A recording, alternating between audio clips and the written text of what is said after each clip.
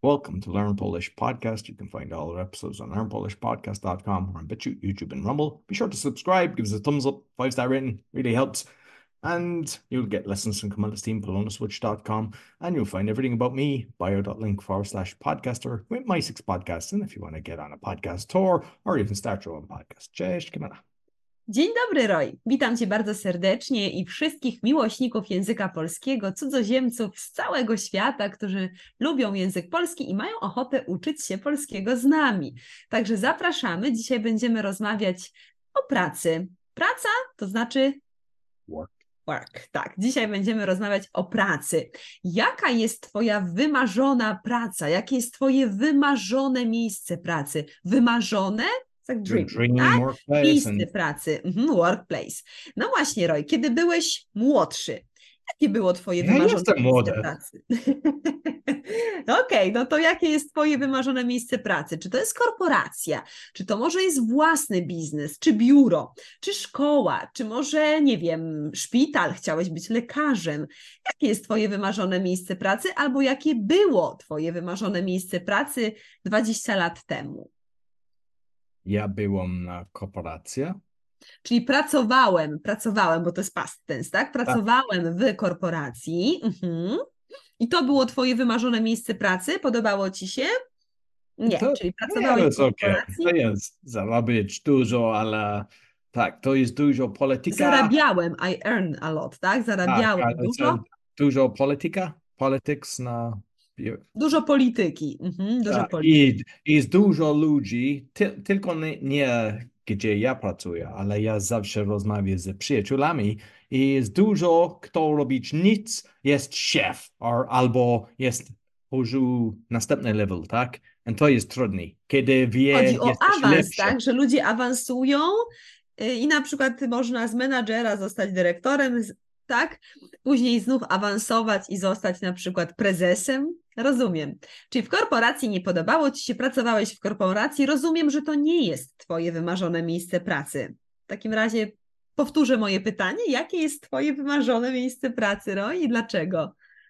W domu, bo ja jestem mój szef, mogę pracuję. Jestem swoim szefem, tak? Lubię pracować w domu, czyli mieć własny biznes, tak? Dobrze rozumiem? Tak, own business, but I say I'm my own boss, tak? Tak, rozumiem. A w biurze, czy myślałeś kiedyś, żeby mieszkać w biurze? Tak, byłem dużo raz na biurze. Czasami jest dobrze, bo może rozmawiać z innymi ludźmi, tak, nie jesteś samo, ale też pracuje mniejsze chyba. Mniej. Dobrze. Czy myślałeś kiedyś, żeby pracować w szkole? Nie. Dla mnie oczywiście wymarzone miejsce pracy jest w szkole, ze studentami, z innymi nauczycielami. Jest to bardzo inspirujące, bardzo ciekawa praca, ale też na przykład pamiętam, że kiedy byłam małą dziewczynką, chciałam pracować w szpitalu, chciałam być lekarką, chciałam pomagać innym. Także myślę, że to miejsce pracy zmienia się z wiekiem. Dlatego zapytałam, czy kiedy ty byłeś małym chłopcem, też marzyłeś o tym, żeby pracować w domu? Czy może chciałeś być piłkarzem, chciałeś podróżować po świecie? Pierwsze lekarza, a potem księgowa, accountant, a potem... chciałam być księgowym. Tak. Super, fajnie. Ja myślę, że dużo dzieci teraz, bo czasy się zmieniają, też chcą YouTuber, TikToker. Chcą być influencerem albo youtuberem, chcą pracować oczywiście online. Praca online to inaczej praca zdalna, prawda? Tak jak ty, Roy, powiedziałeś, że praca w domu jest bardzo komfortowa, że jesteś swoim szefem, pracujesz kiedy chcesz, nie musisz jechać kilka kilometrów i tracić czasu stojąc w korkach, tak? Korki to jest in traffic, tak? Dużo czasu, także możemy tutaj dodać opcję D, inne, czyli w domu, tak? Czyli nie w korporacji, nie w biurze, nie w szkole, nie w szpitalu, tylko w domu. Super, czyli mamy wymarzone miejsce pracy Roya w domu, moje to jest w szkole. Lubię też oczywiście biznes online, ponieważ możemy pracować z każdego miejsca na świecie, prawda? Możemy jechać sobie na przykład do Francji i pracować z Francji. Możemy jechać na Bali i pracować Dlatego jesteś online, bo przed ja mam dużo nieruchomości i musi być ten Na mieście, tak? miejscu, w Ale jednym miejscu. lepiej, na przykład podcast i coś, wszystko ja robię teraz, plan jest, jeśli ja mam ochotę na Kostarykę, to Aha, jest możesz możliwe. lecieć na Kostarykę i pracować tam, tak? Dokładnie. Super. I Kamila, ja mam pytanie, bo masz dużo klient od swojej szkoły i na pewno dużo pracuje na korporacje.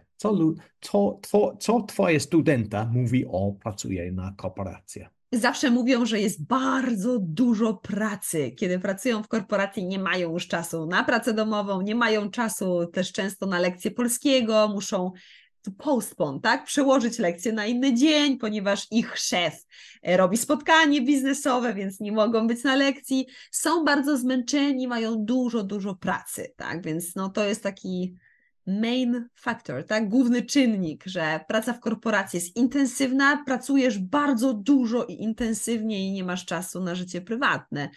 A niektórzy lubią, prawda? Najważniejsze jest, żeby każdy miał pracę właśnie wymarzoną, dream job. I jeśli ktoś lubi intensywnie i dużo pracować, to na pewno w korporacji znajdzie swoje szczęście, tak?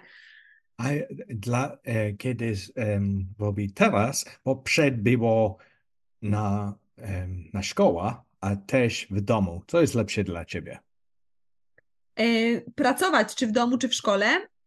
Tak. No dla mnie osobiście, prywatnie w domu, ponieważ tak jak mówiłam, mam więcej czasu, nie muszę jeździć samochodem i spędzać dużo czasu stojąc w korkach.